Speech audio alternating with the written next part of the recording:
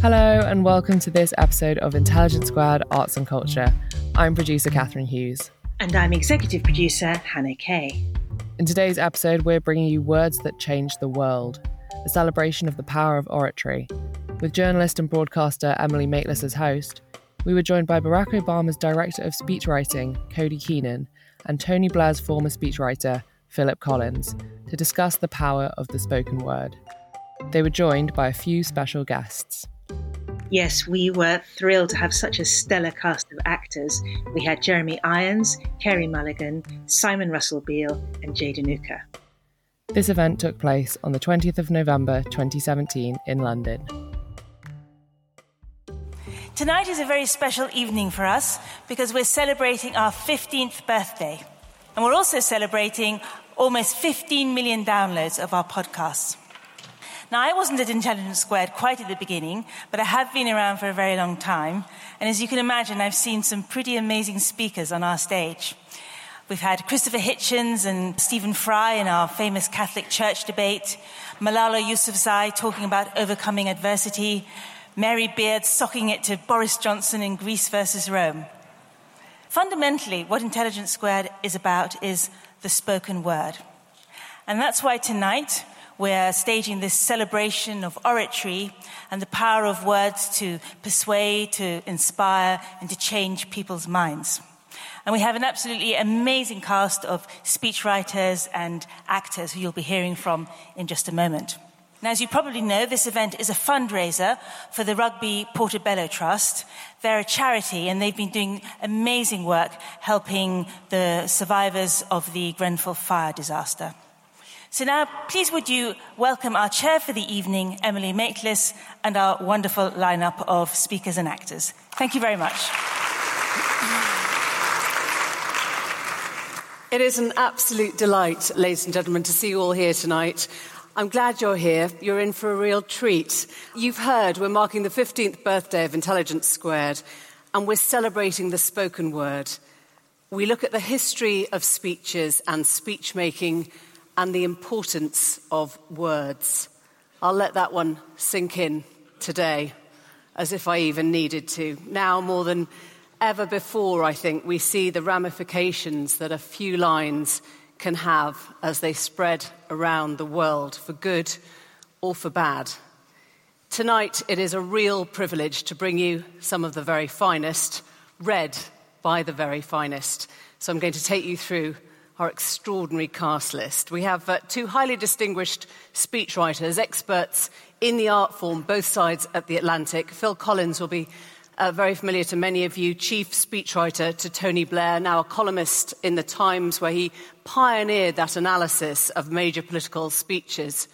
And his new book is called When They Go Low, a reference to that line you'll remember from Michelle Obama during the campaign. Speeches that shape the world and why we need them. That's going to be a fundamental question we ask tonight. Cody Keenan, a warm welcome to you, just flown over especially. Cody was President Obama's speechwriter during his 8 years in the White House. He helped craft, amongst others, the State of the Union address, the Selma 50th anniversary speech, which we'll be hearing a little of tonight, and the farewell address in Chicago. He's currently working with Barack Obama on his memoirs. Phil and Cody then will be discussing some of the great speeches made by remarkable men and women. They have chosen the ones that they found the most inspiring. But to bring it all to life, we have four of Britain's best-loved actors. Jeremy Irons, shot to fame early in the 1980s when he starred in the TV adaptation of Brideshead Revisited. He's barely left our screen or our stage since that moment. He won Best Actor Oscar for his performance in Reversal of Fortune. Carey Mulligan won the BAFTA Best Actress Award for her breakout role in An Education. She starred alongside Meryl Streep more recently in Suffragette and took the lead role in Far From the Madding Crowd. Simon Russell Beale, one of the most acclaimed stage actors of his generation, hailed for his Lear, his Macbeth, his Hamlet, I can go on. You'll currently see him in Armando Iannucci's satire, The Death of Stalin, and he's the winner of 2 BAFTAs. Jada Nuka, star of the Donmar Warehouse's Shakespeare trilogy, Julius Caesar, Henry IV, The Tempest, an award-winning actor who's also appeared in Mike Leigh's film A Running Jump and in the Channel 4 comedy Chewing Gum. a warm welcome to all of you, and thank you for making this so special.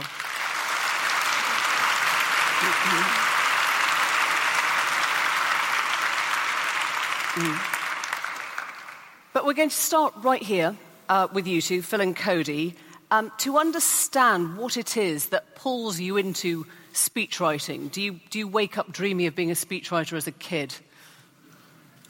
No. Neither do I. Yeah, I didn't even get into politics to be a speechwriter. I got into politics because at its most pure, it's a battle of ideas, and I felt passionately about a bunch of ideas. And my first boss was Ted Kennedy, Senator John F. Kennedy's brother. Worked for him for a few years just as a policy aide.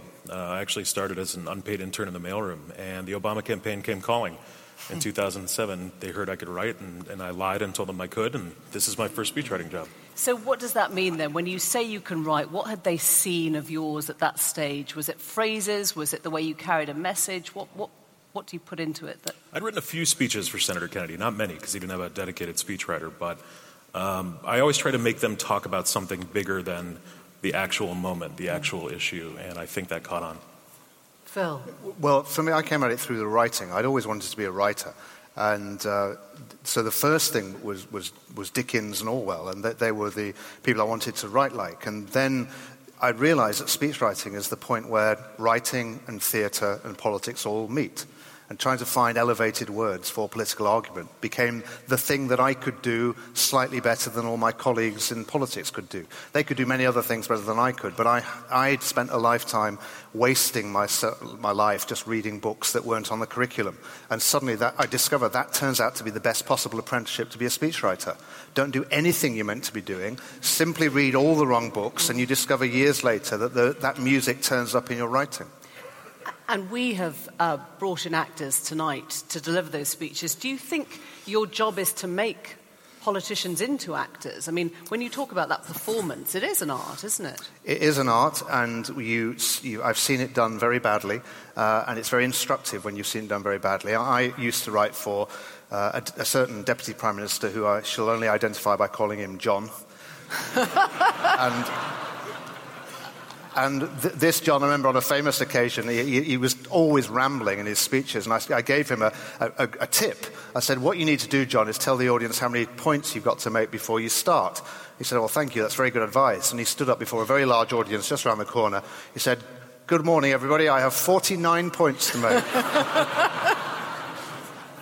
Who is the worst person you've written for, Cody? We've got no state secrets here. We all know who Phil's talking about. Little reference to John Prescott there. Do you have a...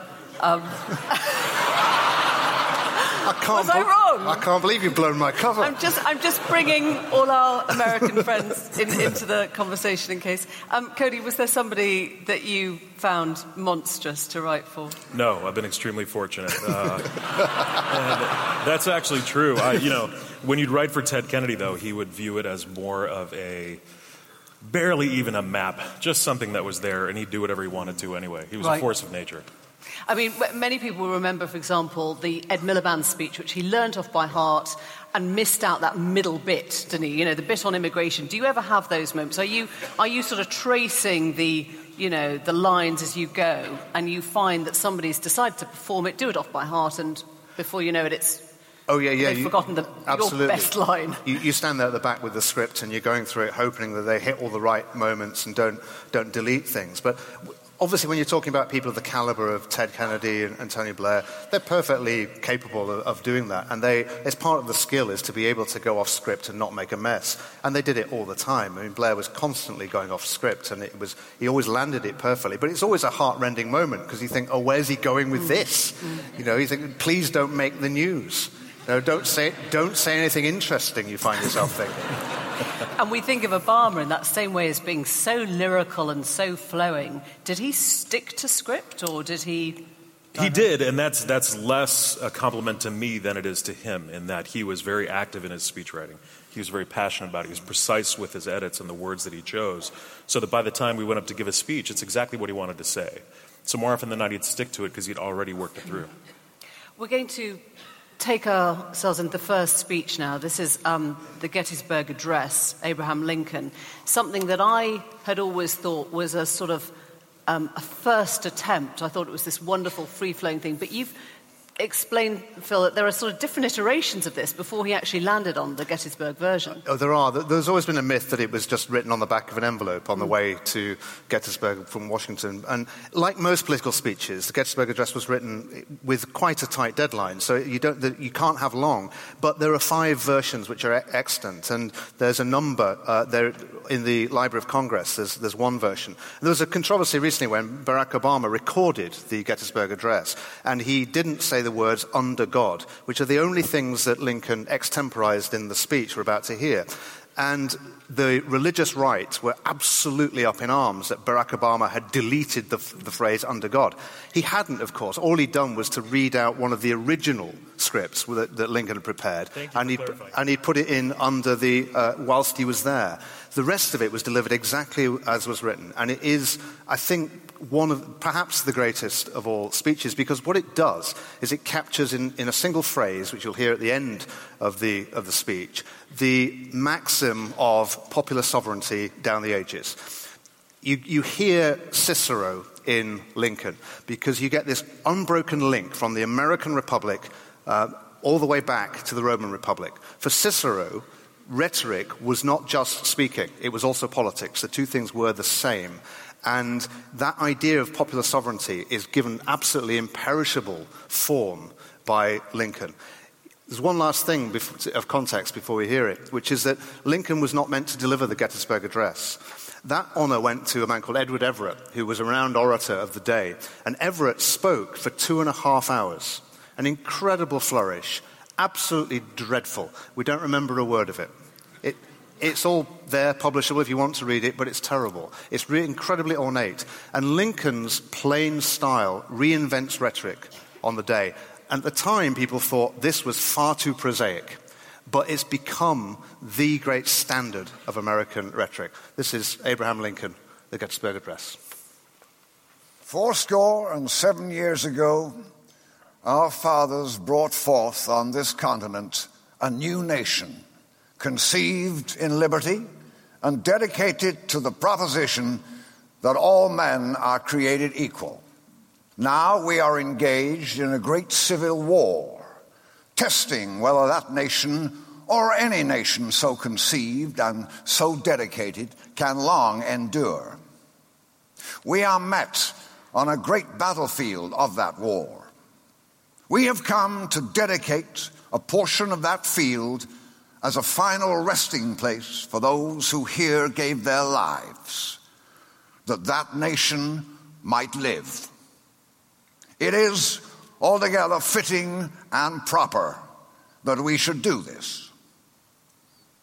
But in a larger sense, we cannot dedicate, we cannot consecrate, we cannot hallow this ground.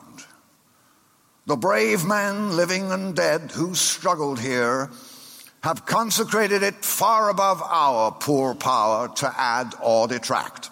The world will little note nor long remember what we say here, but it can never forget what they did here.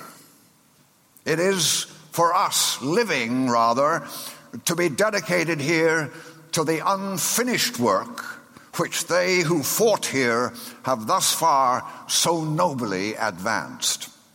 It is rather for us to be here dedicated to the great task remaining before us, that from these honored dead we take increased devotion to that cause for which they here gave the last full measure of devotion. That we here highly resolve that these dead shall not have died in vain, that this nation under God shall have a new birth of freedom, and the government of the people, by the people, for the people, shall not perish from this earth.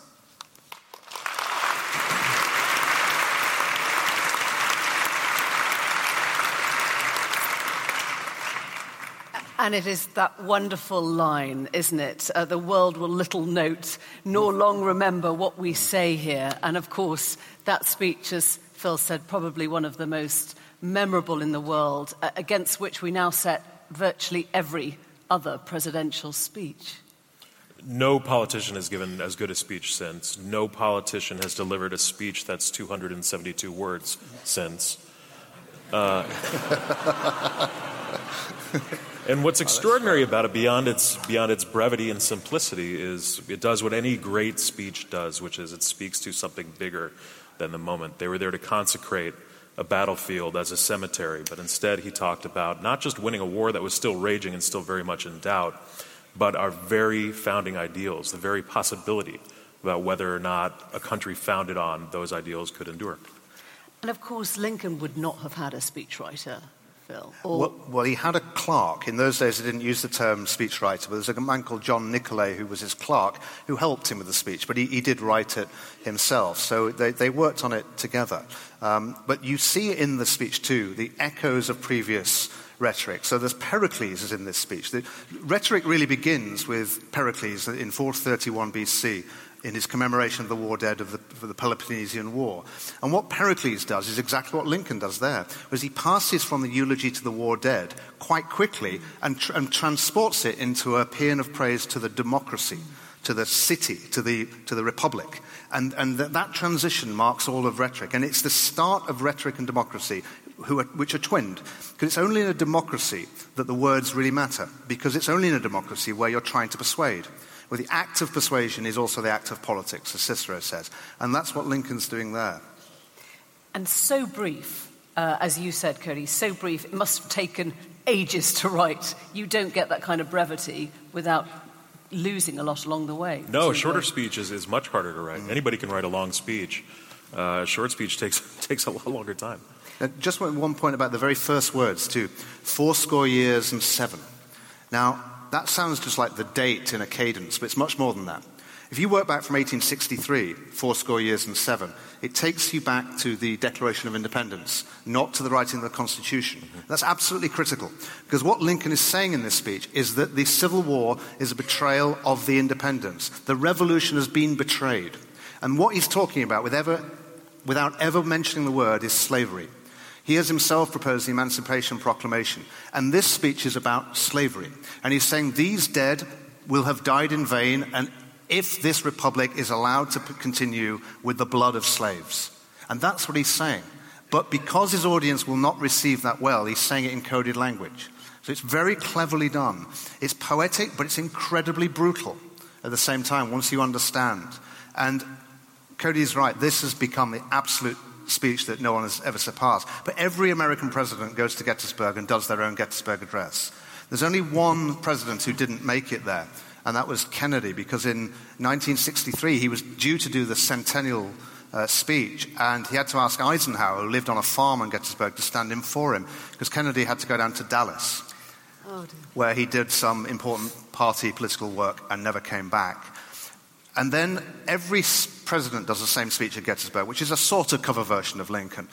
And then in the last election campaign, candidate Trump went to Gettysburg, and instead of 272 words of compressed beauty, he delivered 45 minutes of egregious tirade about the corruption of the American Republic. It was and is the worst and most disgraceful speech I've ever seen, because to do that anywhere would be pretty bad. But to go to the place which is essentially a sort of secular rite and deliver that speech was really quite an astonishing abnegation of everything that the American Republic stands for. Talking of rites of passage, places that have come to represent that, I'm going to let you take us on, Cody, to Barack Obama's Selma speech on the anniversary. You won't say this, but I can. You had a very major part in what he said there. I helped him, write it. I mean, I always say it, but it's true. Barack Obama was our chief speechwriter. Everything flowed from him, and we were just there to help. But for Selma, this was another speech about the meaning of America, just like Gettysburg. It was, in March 7th, 1965, I guess, a group of mostly black Americans set out to march to protest for their right to vote. And before they even crossed the bridge out of town, their nonviolent protest was met with violent retribution, and the image of bloodied women, bloodied men, children, fire hoses, attack dogs, they actually reached the entire world, and they shook the conscience of the nation and the president. And it was sanctioned, wasn't it? That was the sanctioned. Violence sanctioned by the mayor, sanctioned by the governor, and sanctioned. on the bridge, which I think is, to this day, still named after a Ku Klux Klan Grand Dragon member. of the Ku Klux Klan. And the idea that just 50 years later a black president would come back to that site was crazy enough. As John Lewis actually said when he introduced Barack Obama that day, I would have called you crazy. And we could have just done a nice ceremonial speech to commemorate it and gotten out of there, but Barack Obama wanted to do something a little bit bigger with it. He wanted to talk about the meaning of America, because even 241 years in, we're still engaged in a big battle over what we are, whether we're a static, nationalistic, fearful country defined by one particular race or creed, or whether we're ever-pressing, dynamic, ever-changing, and we view that as our constant hallmark. So he elevated Selma, the place, into the pantheon of great American places. But he also elevated those people into some of our most iconic Americans. What could be more American than what happened in this place? What could more profoundly vindicate the idea of America than plain and humble people, unsung, the downtrodden, the dreamers not of high station, not born to wealth or privilege, not of one religious tradition but many, coming together to shape their country's course? What greater expression of faith in the American experiment than this? What greater form of patriotism is there than the belief that America is not yet finished, that we are strong enough to be self-critical, that each successive generation can look upon our imperfections and decide that it is in our power to remake this nation to more closely align with our highest ideals. For we were born of change. We broke the old aristocracies, declaring ourselves entitled not by bloodline, but endowed by our Creator with certain inalienable rights. We secure our rights and responsibilities through a system of self-government, of and by and for the people. That's why we argue and fight with so much passion and conviction, because we know our efforts matter. We know America is what we make of it.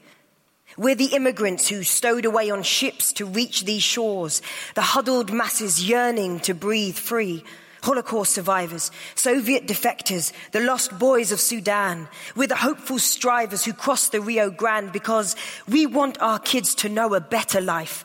That's how we came to be. And that's what the young people here today and listening all across the country must take away from this day. You are America, unconstrained by habit and convention, unencumbered by what is, because you're ready to seize what ought to be. Because Selma shows us that America is not the project of any one person.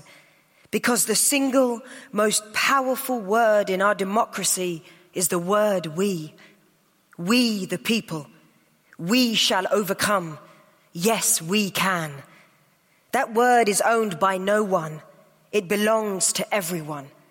Oh, what a glorious task we are given to continually try to improve this great nation of ours.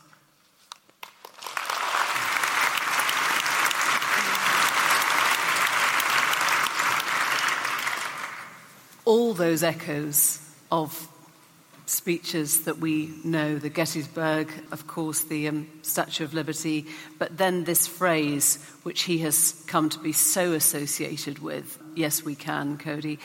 You can hear, when Jade was reading, I could hear his voice again. There is a sort of liturgical resonance, isn't there, to how he speaks, what he says, and I wonder whether the words come from that or whether he sort of directs that.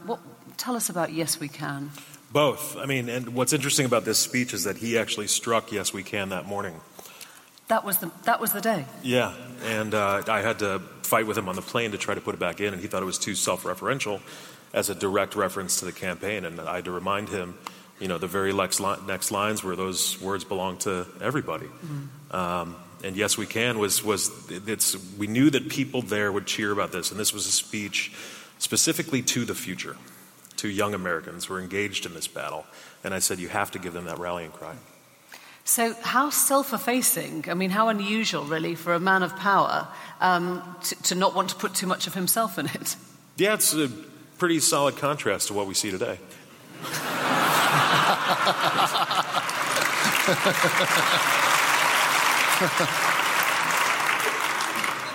I'm always struck with the American rhetoric about how self-consciously it's a tradition. So you've got that, you've got Lincoln in there, you heard, but you've also got we the people, we shall overcome, yes we can. It's a tradition that they quote across party. And it's much harder to do that in Britain. I mean, it struck me before when I saw that Cody had chosen that speech, two things about it. One is that Obama's writing, and in your writing, is really quite plain. And the poetic elevation comes from compression. It's like the creation of diamonds. And in the Gettysburg Address, 204 of those 272 words were a single syllable. And Obama's writing's very much like that. There's no flourish as such. It comes from the arrangement, the setting, and it's beautifully done. The other thing I thought is that if I were to do the speech which I'm most known for, it was the 2006 conference speech when Cherie Blair had said something rude about Gordon Brown, and we had to make light of it in a joke. And I found this old Les Dawson joke, which was, my wife's run off with the guy next door, and do you know what? I'm really going to miss him. And it just struck me that you're well known for an absolutely beautiful speech about an injustice, and I'm known for a Les Dawson gag. I think that tells you something about the nature of the two countries. Do you think that, I mean, from what you're saying, if it's all down to one-syllable words, these speeches have to be said out loud? They don't work as well on the page? Some do, some don't. I mean, Demosthenes wrote that all great speeches should read well too, but I'm not sure that's true. I think there are some speeches which don't need to come to life. They need to be delivered well. And, you know, I have myself read some of these speeches and made a terrible mess of them. They don't come alive unless you've got the rhythm. I think, I mean, Obama's got a magnificent speaking voice, hasn't he? Whenever we wrote, we always wrote for the year. And right. we'd read the speech aloud before even giving him a draft and try to, you know, it's like the first time when you're trying to learn a foreign language and you dream in that foreign language. The first time I could hear his own voice was when I realized I finally had it. Right. Were you there with him when he did the Pinckney speech, when he sang Amazing Grace? Because I've always wondered how the speech writing meeting went before that speech, when he says, what I'm going to do is about 15 minutes in, I'm going to sing. Did he tell anyone? No, you don't. I can tell you, this was the eulogy after the shooting in Charleston. And we'd already done over a dozen of these. And we were trying to figure out what to say this time, you know, that's different. And it was actually the families of the victims forgave the killer in open court. And he said, that's it. I want to talk about grace, the concept of unearned grace. And I did my best, but the night before he crossed out the final 2 pages, rewrote them longhand. I think Pete Sousa's got a photo of it somewhere. And we'd worked with the concept of grace. He actually wrote in the lyrics the night before. And then when he handed me back more revisions that morning, and we were on the helicopter getting off at Andrews to get onto Air Force One, he turned and said, you know, if it feels right, I might sing it. And I just said, okay. But people do ask if we wrote in, you know, sing here. And you can never do that. You have to feel it. But if you've ever seen the speech, you can tell instantly that, you know, he's in a black church. Of course he's going to sing. There's an organist playing. There's a guy with a guitar. One of the preachers behind him is in shades. It's happening. So he always knew then he would sing it. Yeah, I'd say 99.9%, yeah. Extraordinary. I'm going to take us on. I don't really want to leave Obama on that thought because it's so extraordinary, but I'm going to bring in Winston Churchill. You've picked the finest hour speech, Phil, which is... The finest hour. I could have chosen any of the speeches from 1940. They are all remarkable. What gives them their real gravity is the fact that the peril is real. That the Luftwaffe have been in the sky. This speech we're about to hear is after the Battle of Britain, and it's genuinely a moment when the country is on the threshold of complete disaster and collapse. And that gives rhetoric great power, because you can say things of weight at that moment. And Churchill is the perfect example of this, because he was renowned throughout his career for lavishing verbosity on issues that simply didn't warrant it. So you go back to 1899, and Churchill is a by-election candidate in Oldham. He's 24 years of age. And he turns up at Church Hall, and there's about 6 people there. And he stands up on the podium and he says, "Never before in the history of Oldham have so many people had so much to eat." And there's a sort of... And then 9 years later, he's a junior minister and he's in Africa. And he goes to the opening of an irrigation scheme. And he's literally standing next to a hole in the ground. And he says, "Never before in the history of Africa have so much water been held up by so little masonry." And it's... Is this true? It's all true. I'm not just making it up, Emily. I'm just making speeches up. I mean, yeah, he did it all his life. He lavished his skill on things that simply weren't up to it. But then all of a sudden, this absolutely extraordinary final chapter to this random career, and he's prime minister in the war, and then he hits the heights with "Never before in the field of human conflict has so much been owed by so many to so few." That's the speech which follows this one. This is their finest hour, where he's defining the war effort. He's giving a fairly candid assessment of where Britain is in the war, and then at the end, he lifts everybody with this hope. What General Weygand called the Battle of France is over. I expect that the Battle of Britain is about to begin. Upon this battle depends the survival of Christian civilization. Upon it depends our own British life and the long continuity of our institutions and our empire. The whole fury and might of the enemy must very soon be turned on us. Hitler knows that he will have to break us in this island or lose the war.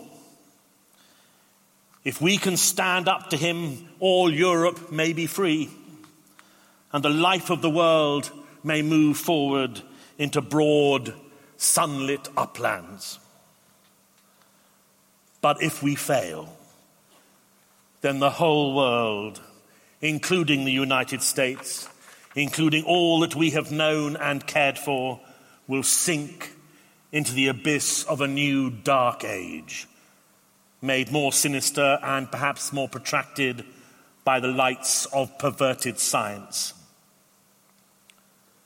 Let us therefore brace ourselves to our duties, and so bear ourselves that if the British Empire and its Commonwealth last for 1,000 years, men will still say, this was their finest hour.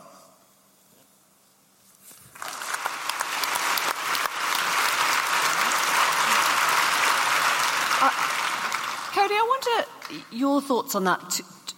To us, it sounds such a quintessentially British speech. It is, of course, a British speech in wartime. Does it feel that could not be made by an American leader? Do you think it's a different type of language, a different type of rhetoric, or would you not go that far? Yes, and I think the moment's different too. I mean, I think the extinction of your way of life tends to be clarifying. And we've never really had that moment. You know, we're protected by two oceans. And it's also the time. As just watching Simon do that, I pictured people sitting around the radio listening. And it was also a time where everyone would listen to a speech like that, whether on television or the radio. Today, you just don't get that. You don't get those moments. They're so rare where tens of millions of Americans would tune in. And a lot of them now just tune in as a chorus of critics on Twitter. It's just a very, very different age. One of the reasons that Churchill is so revered as a speaker and Lloyd George isn't, is that Churchill had the radio and Lloyd George didn't. Lloyd George was an absolutely excoriating speaker. He was brilliant. And his war speeches were absolutely fabulous in the First World War, but we don't have recordings of them. So he hasn't entered the collective memory in the way Churchill has. There's also, of course, the fact of the war, that the Second World War is a more obviously and easily assimilable, just war than the Great War. But really it's because we don't have any recordings of Lloyd George. Because Churchill did do that to the radio. He delivered it first in the House of Commons, and then that evening he went to the BBC to record it. And he was, on the occasion of this one, he was in a terrible mood. And he turned up at the BBC and was moaning there was no whiskey. And so in order to annoy them, he refused to take his cigar out of his mouth. So the recording we've got, he sounds drunk. He's not drunk, he's just got a cigar in his mouth. So we could have made you do it with a cigar in your mouth for authenticity. We decided not to.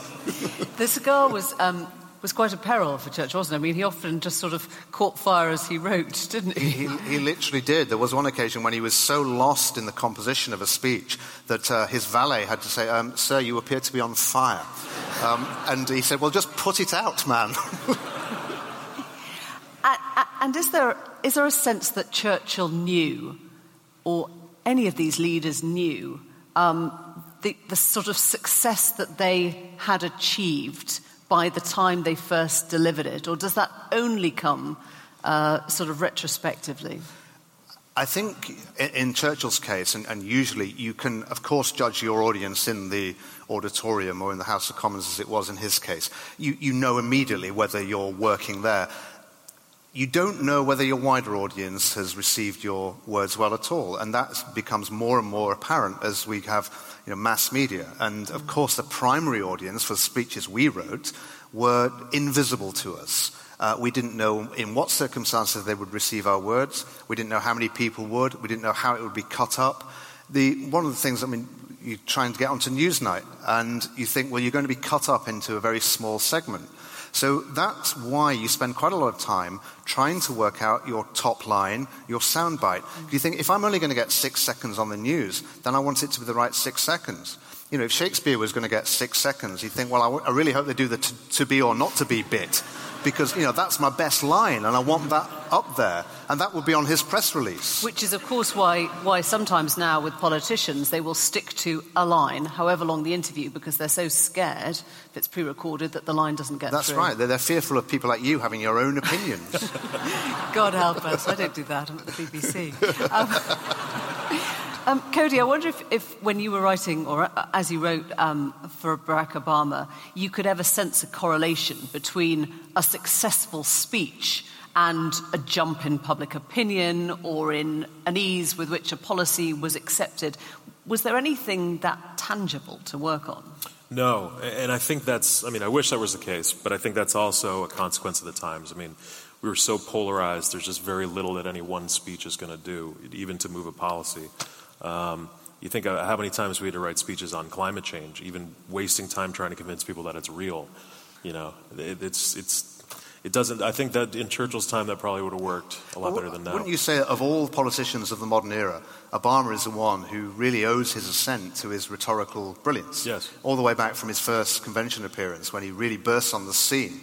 And then the campaign in his fight against Hillary Clinton. It's his capacity for language which really demonstrates, I think, why speeches still count. He is the absolute typical politician who is as good as they get. I regard him, I can say this more easily than you can, I think he's by a distance the best in my lifetime. When I was on the US campaign trail over the last 18 months, talking to a lot of people about Hillary Clinton and rhetoric, and they said, she's got the toughest job in the world because, she's through no fault of her own sandwiched between Barack Obama's rhetorical brilliance and, of course, the comparisons people made with Bill Clinton. And it was sort of almost unachievable. That rhetoric was not particularly her forte. Many things were, but that wasn't. Was that sort of... Do you think that was ever part of the failure of that campaign? I think she embraced that notion. She made light of it, certainly, but her skill set lay in policy work and in bringing people together and doing the nitty-gritty, and that's what she was really great at. Bill Clinton's a good example of something very important about rhetoric, because there's a very fine speaker and a fine mind, but judged in retrospect, not a great deal to say. And the reason for that is not to denigrate him. It's because the Times didn't produce that kind of moment. He didn't have an event which goes down in the anthologies and the history books, in the way that Ronald Reagan did, a series of Cold War speeches which are magnificent and still anthologized. Peace and prosperity don't lend themselves to historical speeches. His inauguration speech is so forgettable, isn't it? It's sort of the least interesting one of any recent... I think for the reason Cody gives, that, happiness writes white, as Monthalant said. It's very difficult to write in an engaging and vivid way about things which are nice. I think there was an opening there that would have been interesting after the end of the Cold War to redefine what the future is going to look like. One of the most devastating lines that George W. Bush ever uttered, I thought, a great line in his convention speech in 2000 when he was talking about Bill Clinton was, "In the end, to what end?" Yeah. And I remember watching that on TV going, damn, that is cold. Yeah. I'm going to bring in the first female speech. I mean, there are a plethora of reasons why there are so few women's speeches in history, but we have one. Before Carey performs for us, I should just say Carey Mulligan's got to dash off at about 7:20, so I'm very conscious of trying to get as much with Carey before you go to film. But maybe, Phil, you could just take us briefly into this and then we'll let... Yeah, well, this is Elizabeth I. This is a speech about gender, because Elizabeth I is speaking to the troops that gathered at Tilbury. The Spanish Armada is about to launch its attack, and Elizabeth is answering the accusation that as a woman she cannot be a viable commander of the armed forces. I am come amongst you, as you see, at this time, not for my recreation and disport, but being resolved in the midst and heat of the battle to live and die amongst you all, to lay down for my God and for my kingdom and my people, my honor and my blood, even in the dust. I know I have the body but of a weak and feeble woman, but I have the heart and stomach of a king, and of a king of England too, and think foul scorn that Parma or Spain or any prince of Europe should dare to invade the borders of my realm, to which rather than any dishonor shall grow by me, I myself will take up arms. I myself will be your general, judge, and rewarder of every one of your virtues in the field. I know already for your forwardness you have deserved rewards and crowns, and we do assure you, in the word of a prince, they shall be duly paid you. In the meantime, my lieutenant general shall be in my stead, than whom never prince commanded a more noble or worthy subject, not doubting, but by your obedience to my general, by your concord in the camp, and your valor in the field, we shall shortly have a famous victory over those enemies of my God, of my kingdom, and of my people.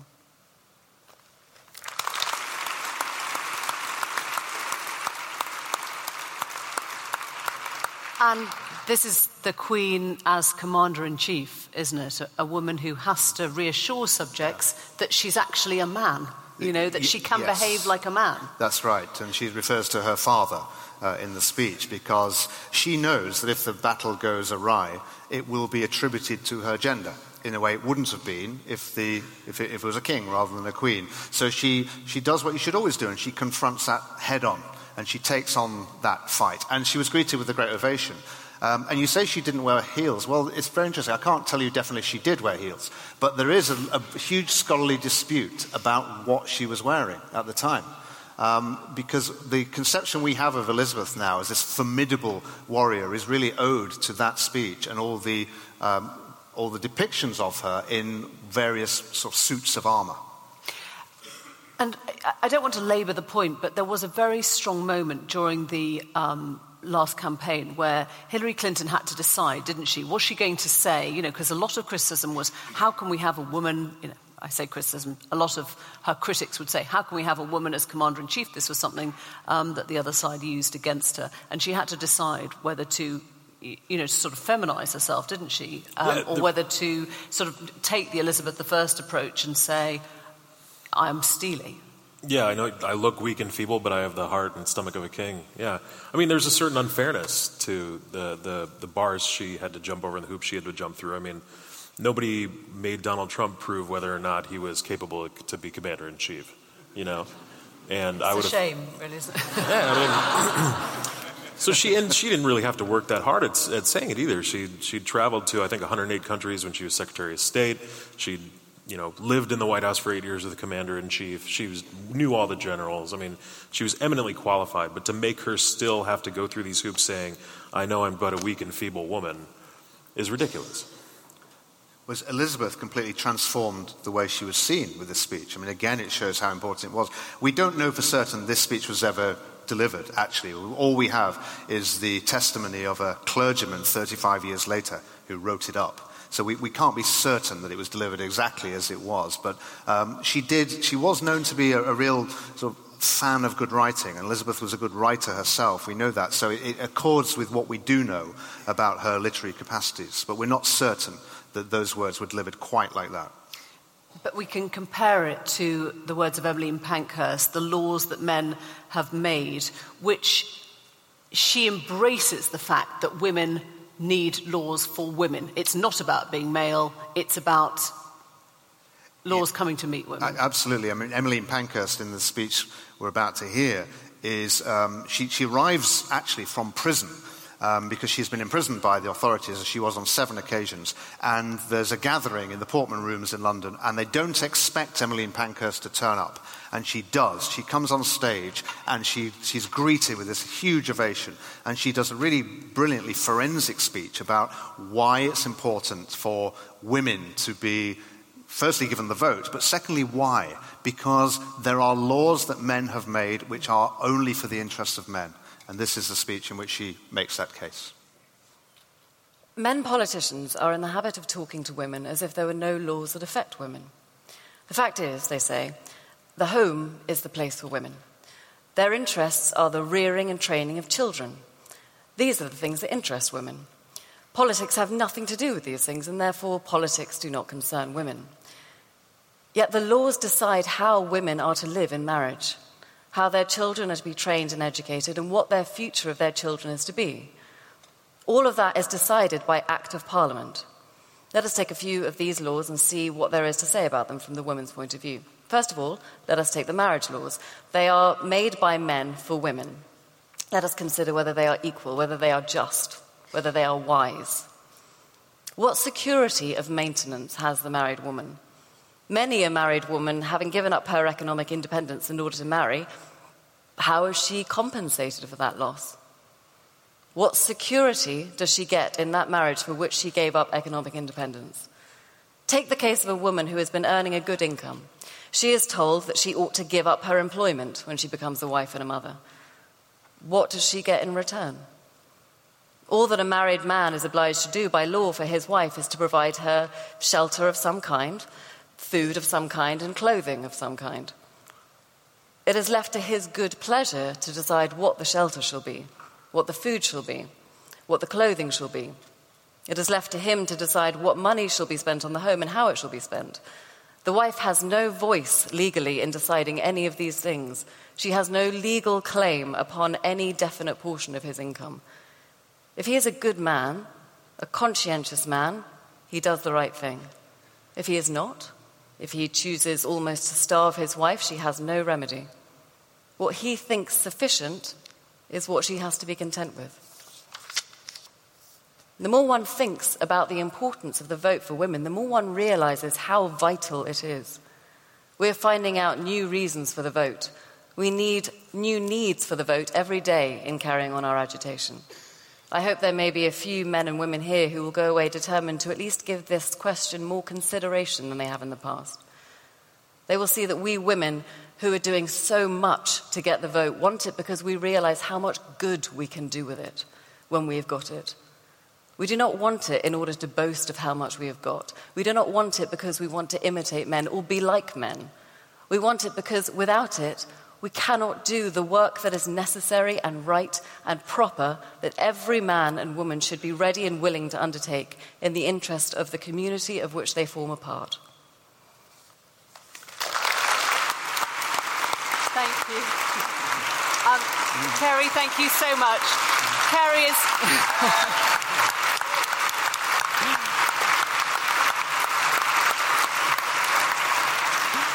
Carey is leaving us for Graham Norton, but I'm understood that you can catch her tomorrow. Just hearing that and the sort of simplicity with which Carey read that, I was sort of I was struck, it's almost like she's trying to explain something incredibly simple to a child. You know, there's no soaring rhetoric. There's or a man. You said. There is no grandiose, there is no sort of soaring flight, is there? There's just, let me put this in words of literally one syllable. That's right. Her husband, Richard Pankhurst, was a lawyer, and that is essentially a sort of lawyer's speech. It's very instrumental, the argument she makes too, because she doesn't dwell for long on the sheer injustice that women should be denied the vote. You could make that case. It's simply an irrelevant category, womanhood, to deny anybody the vote. And she does glance at that argument, but then she moves on quite quickly to say the reasons why. The consequences of us not having the vote are themselves iniquitous. And she makes it in a very painstaking way, and it's very interesting. And part of the reason she does that, I think, is that, of course, Pankhurst and the suffragettes, in contrast to the suffragists, Millicent Fawcett suffragists, were renowned for their violent methods.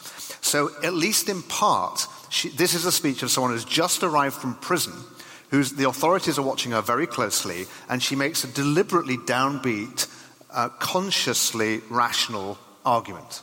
So the context is quite important in that plainness of style. So you said something critical there, which is a rational quality would be something that presumably men would admire.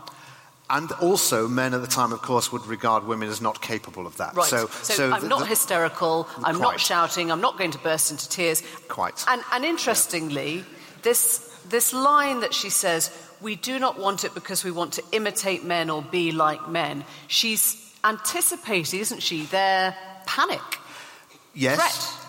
She said that a lot in all her speeches, that sort of thing. She's also addressing women, because at the time, I mean, bear in mind this is a century ago, not all of the women were on her side by any means. So she's also saying to women of a traditional cast of mind, don't worry, I'm not excluding you. She's doing something we all have to do with speeches, which is try and bind an audience which does not agree. So she's trying not to lose women of a traditional kind as well as win over men. So it's a very delicate task she's engaged on, and that explains the very careful way she trips through the argument. Yeah, the simplicity is what makes it powerful. I mean, some of the best speeches throughout history are given by agitators and rabble-rousers, but that's just what we call them. And really all they're doing is holding up a mirror to society, and what we see is uncomfortable. And the simplicity of her just describing exactly how society works was uncomfortable. Like some of the greatest speeches in civil rights, women's rights, labor rights embrace that. And the line you pointed out, it's not even a plea for special treatment. It's just a plea for the equal treatment that we like to promise but don't always deliver on. Because you're telling people things they don't know. I mean, Yes. Whether it's civil rights, most people would not have known, the situation that those fighting for justice were in. Mm-hmm. Or sometimes we even do know and don't do anything about it. And that's what makes it even more uncomfortable. We're going to go to Shakespeare now. Henry V, the speech on St. Crispin's Day. Crispin? Crispin. Yes. Yeah. So sometimes it has an A, sometimes it doesn't. Phil, do you have a few words to take? We're really actually looking at two battle speeches now, aren't we? One Shakespeare and one much more modern. Yeah, the other one's Tim Collins on the eve of the Iraq battle. I mean, Shakespeare, there's an old speechwriter's joke, which I've used many times, which is when anyone's written anything, you say, your words will be read long after Milton and Shakespeare are forgotten, but not until then.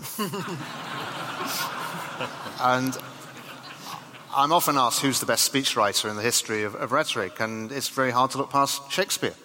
I am no orator as Brutus is. And then there's whole sections of the plays are actually about rhetoric, not just deploying it. Coriolanus being the obvious example, and Julius Caesar just cited. And Shakespeare's magnificent capacity for rhetorical language is seen to wonderful effect in this passage we're going to hear in a moment from Henry V. And then we're going to have, straight after that, a modern sort of version of eve of war speaking, Colonel Tim Collins speaking to his troops before they go into battle. In the defining conflict of the 21st century, the battle in Iraq, the politics of which are much strolled over, but it's much more rare to just dwell for a moment and think about those people going into that battlefield and what is going through their minds. That's what Tim Collins is trying to do. But first, let's have Henry V, Shakespeare. He which hath no stomach to this fight, let him depart. His passport shall be made, and crowns for convoy put into his purse. We would not die in that man's company that fears his fellowship to die with us. This day is called the Feast of Crispian. He that outlives this day and comes safe home will stand a tiptoe when this day is named and rouse him at the name of Crispian. He that shall live this day and see old age will yearly on the vigil feast his neighbours and say, tomorrow is St. Crispian. Then will he strip his sleeve and show his scars and say, these wounds I had on Crispian's day. Old men forget, yet all shall be forgot, but he'll remember with advantages what feats he did that day. Then shall our names, familiar in his mouth as household words, Harry the King, Bedford and Exeter, Warwick and Talbot, Salisbury and Gloucester, be in their flowing cups freshly remembered. This story shall the good man teach his son, and Crispian shall ne'er go by from this day to the ending of the world, but we in it shall be remembered. We few, we happy few, we band of brothers, for he today that sheds his blood with me shall be my brother. Be he ne'er so vile, this day shall gentle his condition. And gentlemen in England, now abed, shall think themselves accursed they were not here, and hold their manhoods cheap, whilst any speaks that fought with us upon St. Crispin's day.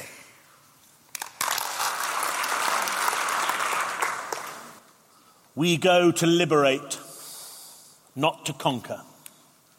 We will not fly our flags in their country. We are entering Iraq to free a people, and the only flag which will be flown in that ancient land is their own. Show respect for them. Wipe them out if that is what they choose. But if you are ferocious in battle, remember to be magnanimous in victory. Iraq is steeped in history.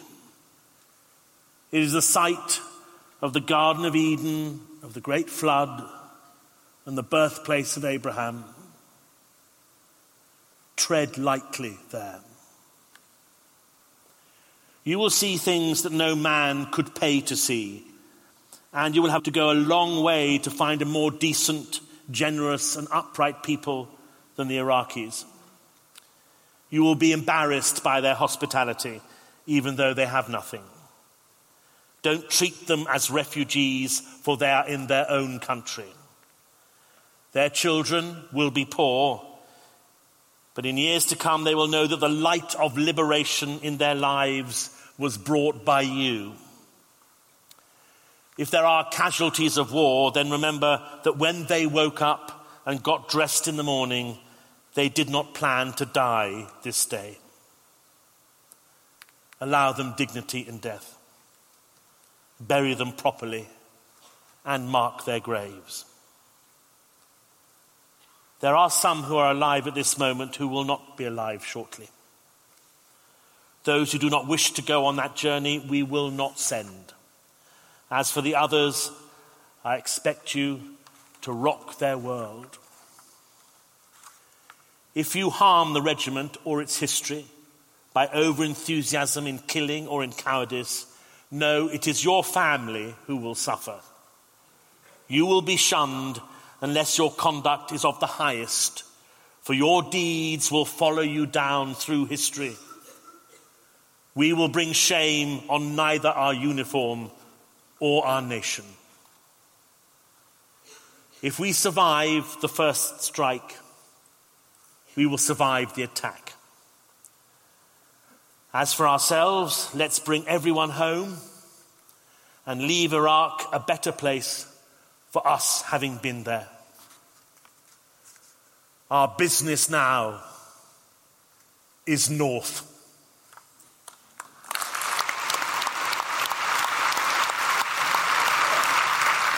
I'd forgotten the astonishing power of that. I don't think I had heard it spoken out loud. I remember vividly when it was made, it was on the front page of our newspapers.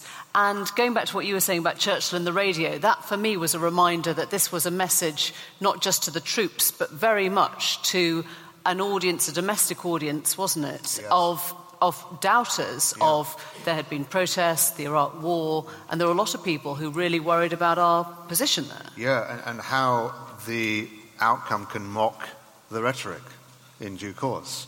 Because the other thing that's really powerful about it is the fact that we didn't tread lightly, and that none of those things came to pass. And it's now sounds like a series of pious hopes which we know will be disappointed.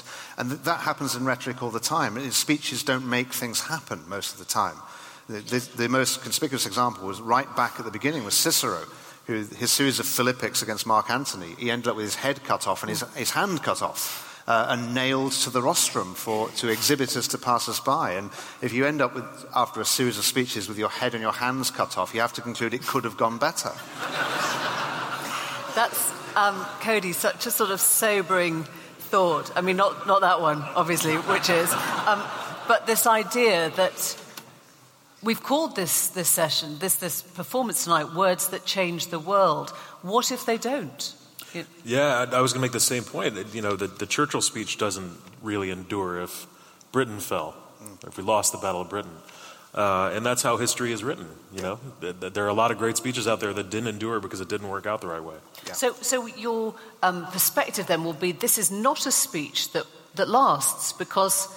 Or do you know, I mean, Tony Blair, as you know well, thinks we will come full circle. I don't want to enter a sort of an Iraq war debate, but he thinks that we will come full circle and recognise that it was the right battle to wage. Do you think this could be a speech that, if you like, comes back into fashion? I think Cody's exactly right, and I think it's a very important point, that the speeches which really last over a long period are those which tell the story of progress and a victory. And all the great speeches, if you look at them collectively, they are speeches that are made at a moment of great importance where some sort of injustice was named and something else happened that was better on the other side. And those are the ones that last. And to bring this back to Shakespeare, of course, the Henry V was the first bit of fiction, which I think is an important thing to remember. Was Shakespeare writing still for a politics outside the theatre then? Yes, he was, very, very much so. And Shakespeare is very interesting how politicians have subsequently used Shakespeare, because one of the things which has gone missing from rhetoric in the 20th century, since the Second World War, has been the ability to quote. Now, Churchill studied that speech when he was doing his 1940 speeches, because the odds that Henry is describing there are 5-1 before the Battle of Agincourt. He's complaining about the absence of troops, and all the odds are stacked against him. This is exactly the position that Churchill finds himself in. So he studies that speech and he echoes it. And throughout all of Churchill's speeches, you've got echoes of Shakespeare. He knew large tracts of Shakespeare by heart. Now, could you do that now? Very few people do. Most contemporary political rhetoric is fairly flat and free of quotation. There was an echo. Free of the Bible. Free of the Bible. I mean, Martin Luther King, we're going to hear in a moment, is full of the Bible. We heard an echo of Yeats in the Tim Collins, the Tread Lightly, for Tread Upon My Dreams. But it's rare. I used to try and drop little bits of Larkin into Tony Blair's speeches. You know, they make a mess of you, your mum and dad, that kind of thing. But he always spotted them. He had an unerring ability to notice poetry and then take it out. And was that because he felt it was, sort of too liberal elite or no, interrupt the flow? Or? He felt it didn't carry. The thing that changes rhetoric, I think, in the 20th century is actually a rather good reason. I think it's that the 20th century has had such progress that it's harder to make great speeches. So when you're arguing to the propertied elite in the polis in Athens, everybody will be evenly educated. When you're arguing to a 60 million people democracy, or in your case, far, far more than that, you're having to be more demotic. You're having to have a plainer vocabulary because your audience is wider, is less evenly educated, and it inevitably alters the way you speak. Carey, I'm going to ask you to take us on to your favourite speech of the night in some ways, isn't it? The JFK, what's become known as the moon speech. Why did you pick this one? I love this speech. It's not even John F. Kennedy's best speech. I'd put his inaugural address, I'd put his speech at American University above it, but it's my favorite. You know, since we crawled out of caves, we've looked up at the moon, and then this young man came out on a late summer day in 1962 and said it's time to go. And you know, for 5 years, just for context, there'd already been a beeping up in space from the Russians because Sputnik was up there, and they'd sent a man up there. And so there was a little fear. He had a purpose to this, to frighten America enough into pursuing a space program so that the moon wouldn't be red someday. And he was pushing Congress, too. You've got a bunch of different audiences in all these speeches, and yet he did it in the most hopeful, optimistic way. And just the audacity that we're going to build a space program from nothing and put a man on the moon in 7 years is the type of thing we don't get anymore in our speeches. And it's a blast. There is no strife, no prejudice, no national conflict in outer space as yet. Its hazards are hostile to us all. Its conquest deserves the best of all mankind. And its opportunity for peaceful cooperation may never come again. But why, some say, the moon? Why choose this as our goal? And they may well ask, why climb the highest mountain? Why, 35 years ago, fly the Atlantic? We choose to go to the moon. We choose to go to the moon in this decade and do the other things, not because they're easy, but because they're hard. Because that goal will serve to organize and measure the best of our energies and skills. Because that challenge is one that we are willing to accept, one we are unwilling to postpone, and one which we intend to win. Many years ago, the great British explorer George Mallory, who was to die on Mount Everest, was asked, why did he want to climb it? He said, because it's there. Well, space is there, and we're going to climb it. And the moon and the planets are there. And new hopes for knowledge and peace are there. And therefore, as we set sail, we ask God's blessing on the most hazardous and dangerous and greatest adventure on which man has ever embarked.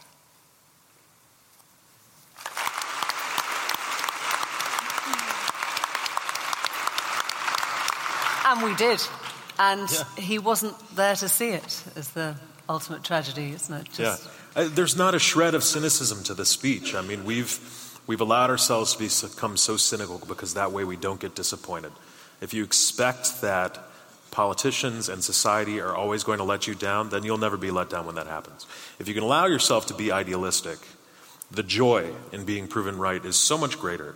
And of course there's some propaganda involved in this speech. He knew the Russians were listening. That was part of it. But to convince us that we could do something that preposterous, and, people died on the way there, but we ultimately made it. It's something that's missing from our politics on the grand stage. How easy is it, Phil, for UK politicians to sound optimistic? No, I don't mean now. I just mean it's very much part of the American character, yes. Isn't it? And it's not part of that sort of slightly sardonic yes. British approach. I always felt that if any of our politicians had said, yes, we can, there'd be a sort of, are you sure? No, we probably can't, Why not?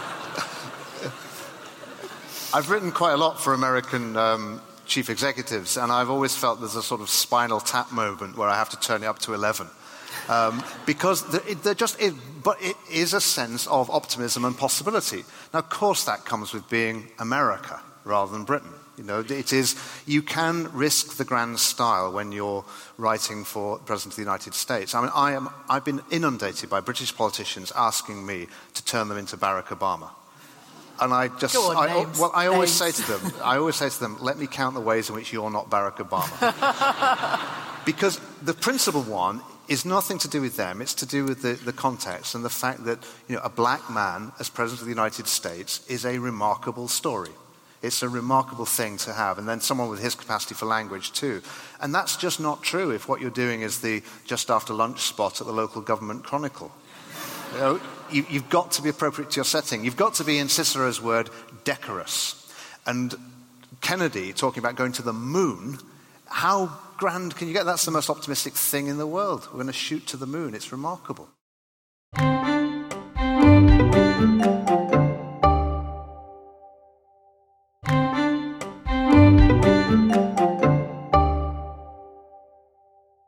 We're going to come on in a moment to the optimism of Martin Luther King, who perhaps even more remarkable. Before we do, I just want to say that we'll be taking questions. So you've got a few moments just to sort of put some thoughts together. And after our next reading, we're going to have some roving mics and just catch my eye. Those with mics are going to catch my eye, wave at me, jump up and down, whatever, if I'm not looking in the right place. And please do bring your thoughts on any of the speeches that we've covered so far this evening.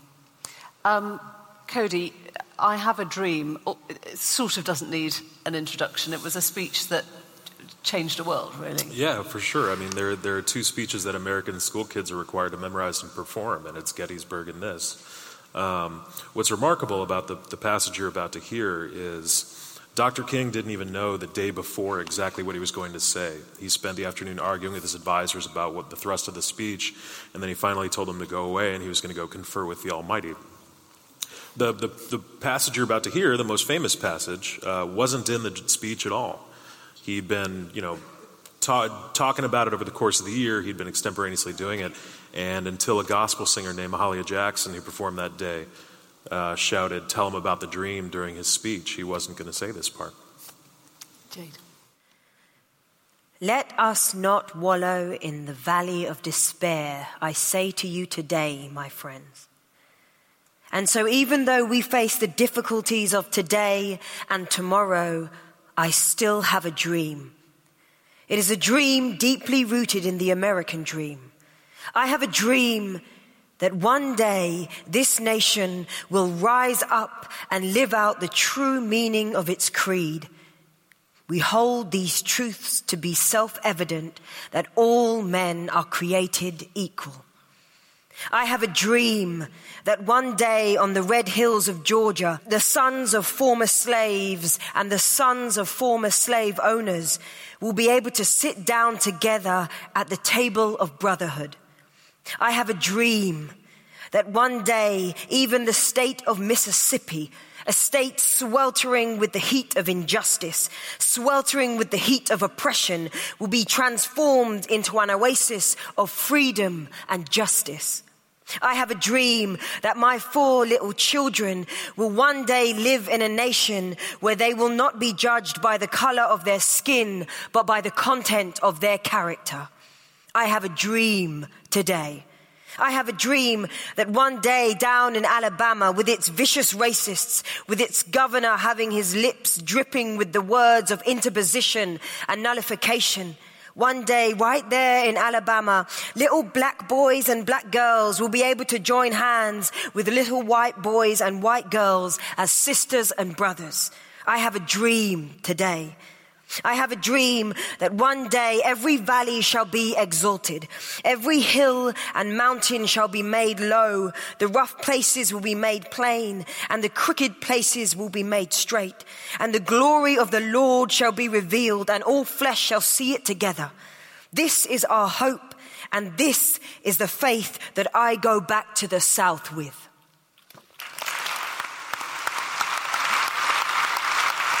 And Cody, tell us how that was received.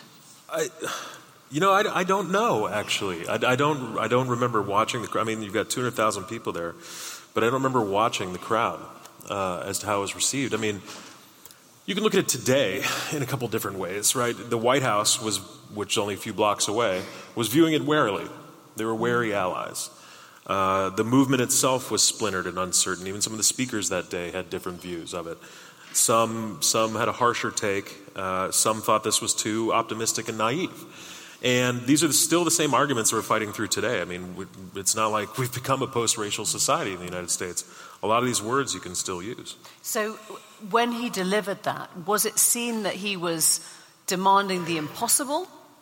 I mean, was what he said, did it sound, like the Emmeline Pankhurst speech, like a very natural thing to ask for, or did it sound ridiculous? It's more like the impossible.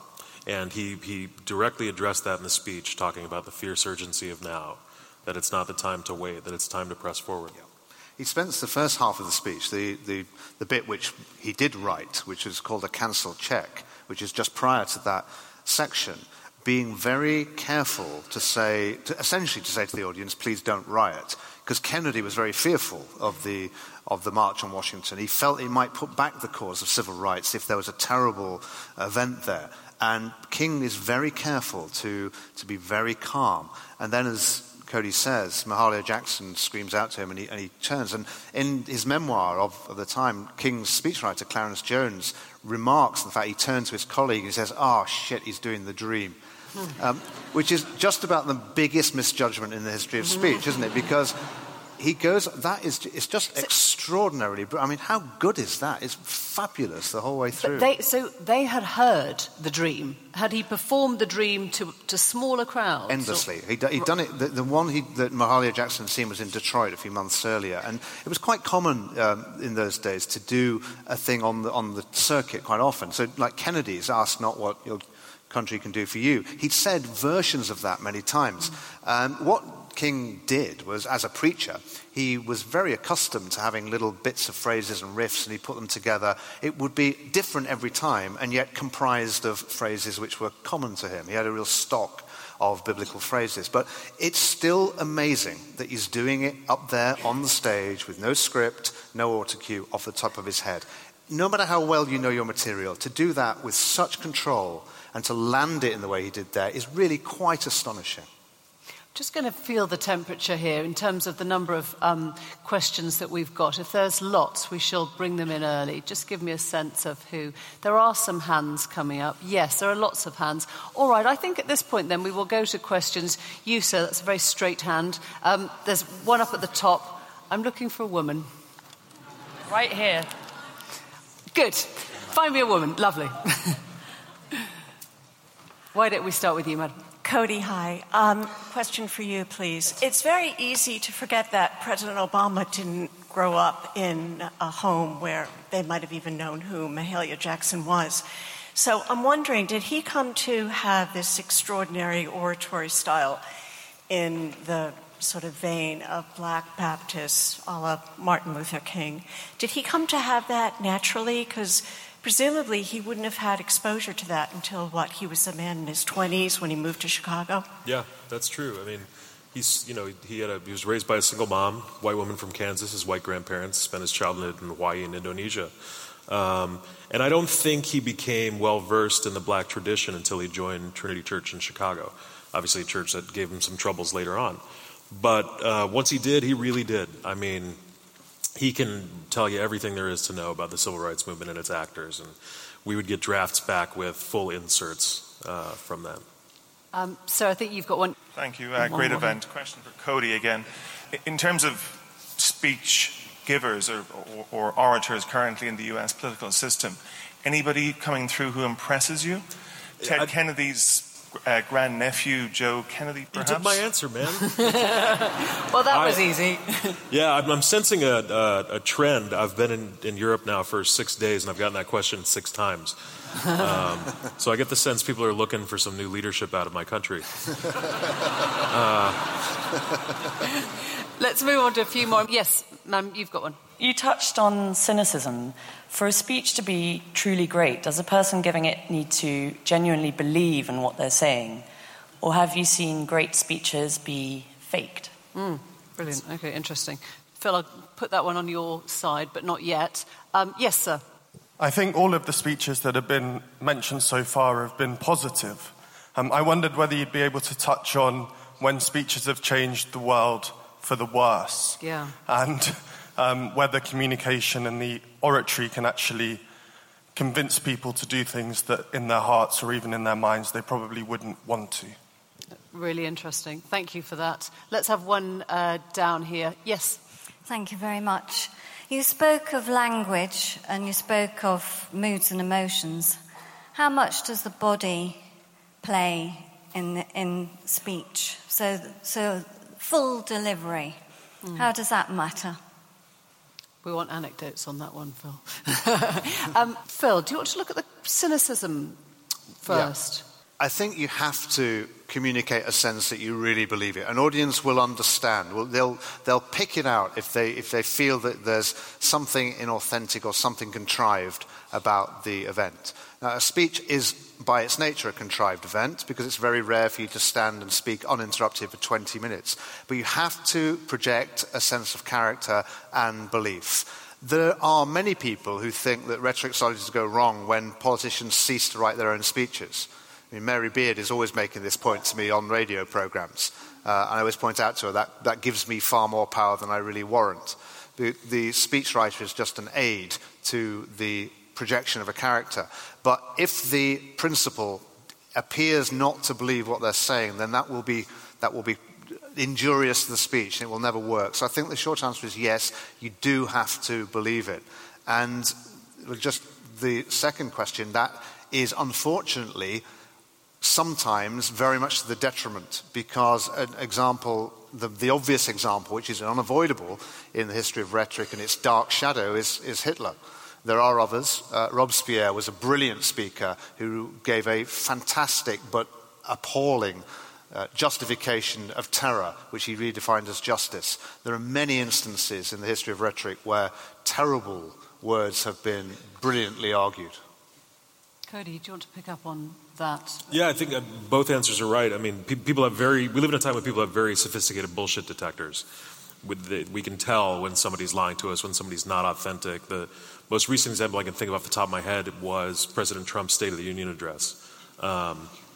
No, I'm not trying to make light of it. Almost everything he said up until the end sounded like him. You know, you can vehemently disagree with the content, but at the end there was an ending that sounded like it could have been written for any president who's ever lived. Something about holding hands, working together, and the entire graph. You knew he believed none of it. He did that to an extent in the acceptance speech, you know, at 2 o'clock in the morning, where everyone for that moment thought this was a very different man to the one they'd seen on the campaign. What was your sense about that then? Was that a nonsense? I mean, everybody saw the pivot coming, right? Is he pivoting to be a real president? And the answer is most definitely no. That pivot has never happened. And there's an interesting thing, because Trump was not capable of doing that convincingly, was he? And yet that is an absolute staple of the inaugural speech. I mean, all the way back to 1801, Jefferson delivers the inaugural after the most divisive election campaign in American history, in which Jefferson accuses John Adams of being pro-English. John Adams accuses him of fathering a child with his slaves. It's horrible. And then Jefferson comes to do the speech and he binds the country, and he does a version of no blue states or red states. And all American presidents do that. But there's something in the way they conduct themselves in office which means that's fine. And I agree with you, when Trump comes to do that, it suddenly you think, no, that's really not fine. And he's very interesting in that respect, because he's probably the first president of the United States not to respect the office. And as the audience, you feel that. Yeah, and if you do want more contemporary examples of speeches that could actually propel people in a negative direction, you look at his. I mean, there are no more racists and Islamophobes in America than there were 2 or 10 years ago. But the Klan is now marching without hoods. And that's because they have permission from the President of the United States. It matters. Speeches matter. Gosh. That's quite a thought, isn't it? I can see now why you're a speechwriter. Let's talk about body. I mean, I guess, following on from that, Alec Baldwin would say, yes, the body is quite instrumental in conveying the character. Does body matter? Yes, it does. It does. I mean, I go back to my egregious example of Hitler, where the whole body was used in the sort of rallying cry that he uttered.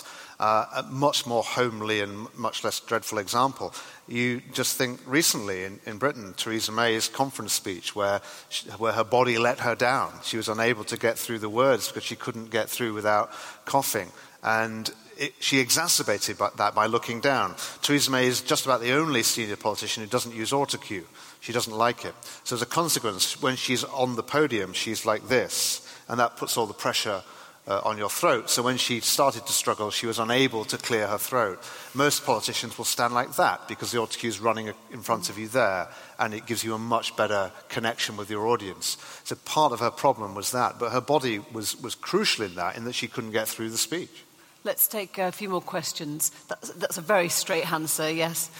How easy is it to write a speech which you actually don't believe in it? And have you written one of that sort, Mr. Collins? Great. Okay, come back to you on that one while he's thinking. Who was my second mic? Yes. Why do you think, in terms of political speeches, how you say something is so much more important than the information you're transmitting? Just explain that again. The speech itself is more important than the information you're transmitting. How you say it. How you say the speech. How you say it, yeah. And yes. Just down here, please. Today we're now encompassed by social media and online type discussion, and where the President of the United States no longer has to think about speech writing and making a speech and just can make a tweet in a few words. Where do you think the future of speech and oratory in a more typed world? I wondered if we would get onto that. Yeah. Should we go backwards? Yep, if you like. Yeah. Do you want to pick up on that one then? So we have a tweeting president now. Why would you bother with a speech when you can do it in 140 or 280? I actually think that I have a love-hate relationship with Twitter. I mostly hate it because when I'm watching a speech that I've held to President Kraft, I have to watch live reaction to it. And they're often reacting. People would grade the State of the Union address or any other speech before it was even halfway through, or complain, he hasn't talked about X issue yet, and I'm just yelling at my computer screen. That's like 3 paragraphs away. But to answer your question, I think it's actually more important than ever, because a speech is just, Barack Obama has always viewed speech writing as a way to organize his ideas and his thoughts on the page and put them forward, and to lead a reasoned, rational debate, to lead people to an issue, to an idea, to a cause. You can't do that in 280 characters. And certainly not when, your greatest impetus is yourself. It's supposed to be, a speech is about to be 2 people about all of us, and tweets just don't get that through. I very much agree with that. It's a very important part of speech writing, is that what you're doing is organizing your thoughts. And it's the process you put around it where you gather and you think, where are we now and what can we say and how do we move forward? So the process you go through is as important as the delivered event. I think it's quite common that how a speech is delivered ends up being more important than the content. The best example is David Cameron, who became president of this country for precisely that reason. President. Sorry. I'll be delighted that's whatever he was. I'm trying to forget him. In 2005, he went to the Conservative Party conference, and him and David Davis had to do speeches in front of the assembled, almost as an audition for who would be the next leader. And Davis gave a very wooden speech, and Cameron did, if you remember, a virtually content-free speech, but he did it, it seemed extempore. He did it from memory, and he walked around the stage. And it was the first time you'd seen that. Well, actually, anyone who'd seen Gladstone and Disraeli had seen it, but it was new in modern terms. And the manner of his speaking said to the audience, I'm a new kind of leader, I can win for you. And that was a really potent message, and so I think it was an exactly example. And yeah, we're going to end on that last thought. The gentleman who stood up at the beginning, what happens if somebody asks you to write a speech you just don't believe in? Do you say no, or do you manage to muster a way through it? No, I'd say no. I mean, you can, but it wouldn't be any fun, and it probably wouldn't be very inspired. If you're a political appointee, as we were, you don't end up writing those sorts of speeches. So civil servants do it all the time. It never really occurred to me that I had to do that. I've had one speech where it was a part of it, a significant part of it was something, a policy, ID cards that I didn't believe in. It was probably the best passage of sustained argument I ever wrote, because I was so conscious of the contrary arguments that, like a barrister that I know you once were, I was able to avoid the obvious pitfalls of the argument, and I wrote very cleverly and well on something I didn't believe in. But clearly, as a speechwriter, you have to have a certain humility. You're not the Prime Minister, you're not the President. You are there to serve them and to give them what they want. And if the gap between what you're being asked to do and what you think is so large, then you shouldn't be there in the first place. We're going to end with a very special speech. Phil, you're going to take us into this. I think it will have an enormous resonance today, even though it was written at a very specific time. It was written at the turn of the millennium. In 1999, the Clintons invited a series of speakers to the White House to deliver the Millennium Lectures. And this is a speech called The Perils of Indifference. It's by a man who won the Nobel Prize called Elie Wiesel. Camus once said the best thing that's ever been said about democracy. He said that democracy is valued mostly not for what it allows, but for what it prevents. And this is a speech about what happens when that regulation goes missing. This is a speech by Elie Wiesel, who was a young man, as he says at the beginning of the speech, from the Carpathian Mountains, who wakes up one morning, and as he says at the beginning, not far from Goethe's beloved Weimar, in a place of eternal infamy called Buchenwald. When he first arrived there, he was separated from his mother and his sister by Dr. Joseph Mengele with a wave of a band leader's baton, as Wiesel puts it. And with his father, he walked one way and his mother and sister walked the other. He never saw them again. His father didn't quite make it through. He died from dysentery a few days before the Russians first burst through, and then the American soldiers liberated the camp.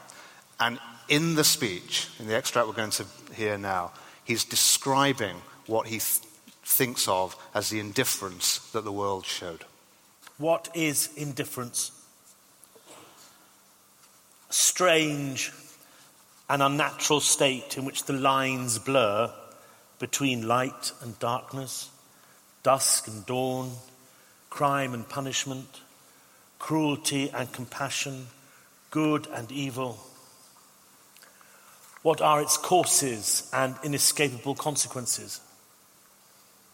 Is it a philosophy?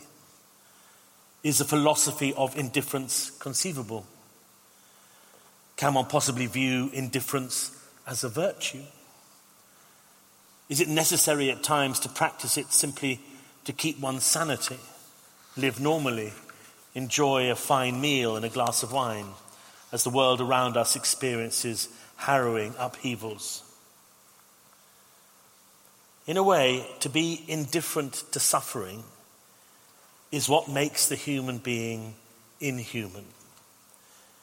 Indifference, after all, is more dangerous than anger and hatred. Anger can at times be creative. One writes a great poem, a great symphony. One does something special for the sake of humanity because one is angry at the injustice that one witnesses. But indifference is never creative. Even hatred at times may elicit a response. You fight it, you denounce it, you disarm it. Indifference elicits no response. Indifference is not a response. Indifference is not a beginning, it is an end. And therefore indifference is always the friend of the enemy, for it benefits the aggressor, never his victim, whose pain is magnified when he or she feels forgotten. The political prisoner in his cell, the hungry children, the homeless refugees, not to respond to their plight, not to relieve their solitude by offering them a spark of hope, is to exile them from human memory. And in denying their humanity, we betray our own. Indifference, then, is not only a sin, it is a punishment. And this is one of the most important lessons of this outgoing century's wide-ranging experiments in good and evil.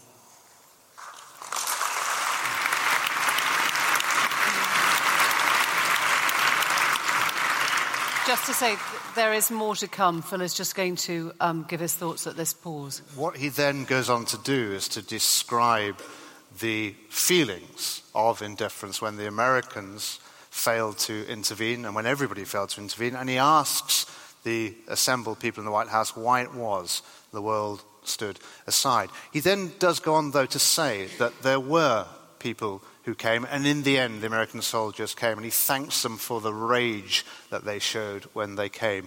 And like many brilliant speeches, this is a symphony. It ends at the point where it began, and it ends on a note of hope. And throughout the speech, Wiesel is saying the importance of naming people, giving people names. And he was prisoner A3777 to them, but his name was Elie Wiesel. Does it mean we have learned from the past? Does it mean that society has changed? Has the human being become less indifferent and more human?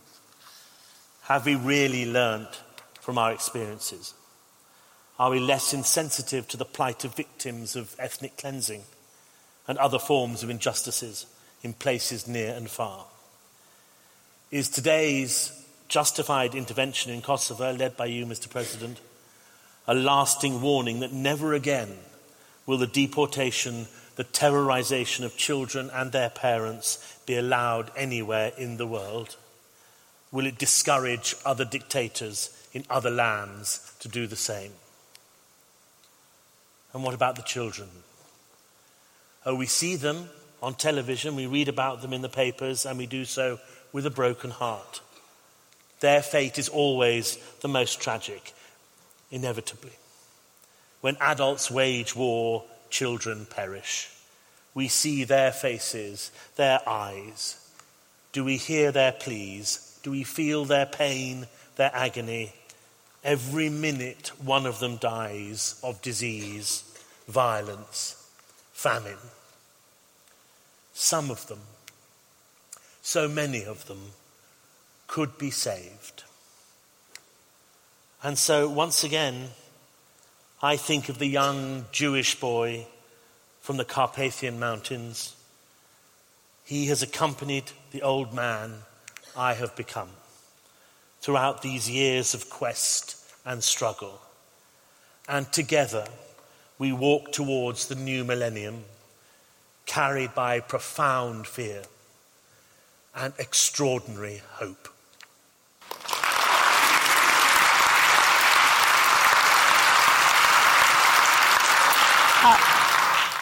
On that note, ladies and gentlemen, we are going to end. What a tremendous evening. Thank you all very much indeed. Thank you. Thank you for coming. Thanks for listening to this episode of Intelligence Squared Arts and Culture. If you'd like to hear more, attend some of our excellent events, and peruse over 20 years from our back catalogue featuring some of the world's greatest minds, then head over to intelligencesquared.com. This event was originally produced by Hannah Kay and Eleanor Head. Editing was by executive producer Rowan Slaney, and I'm your host, Catherine Hughes.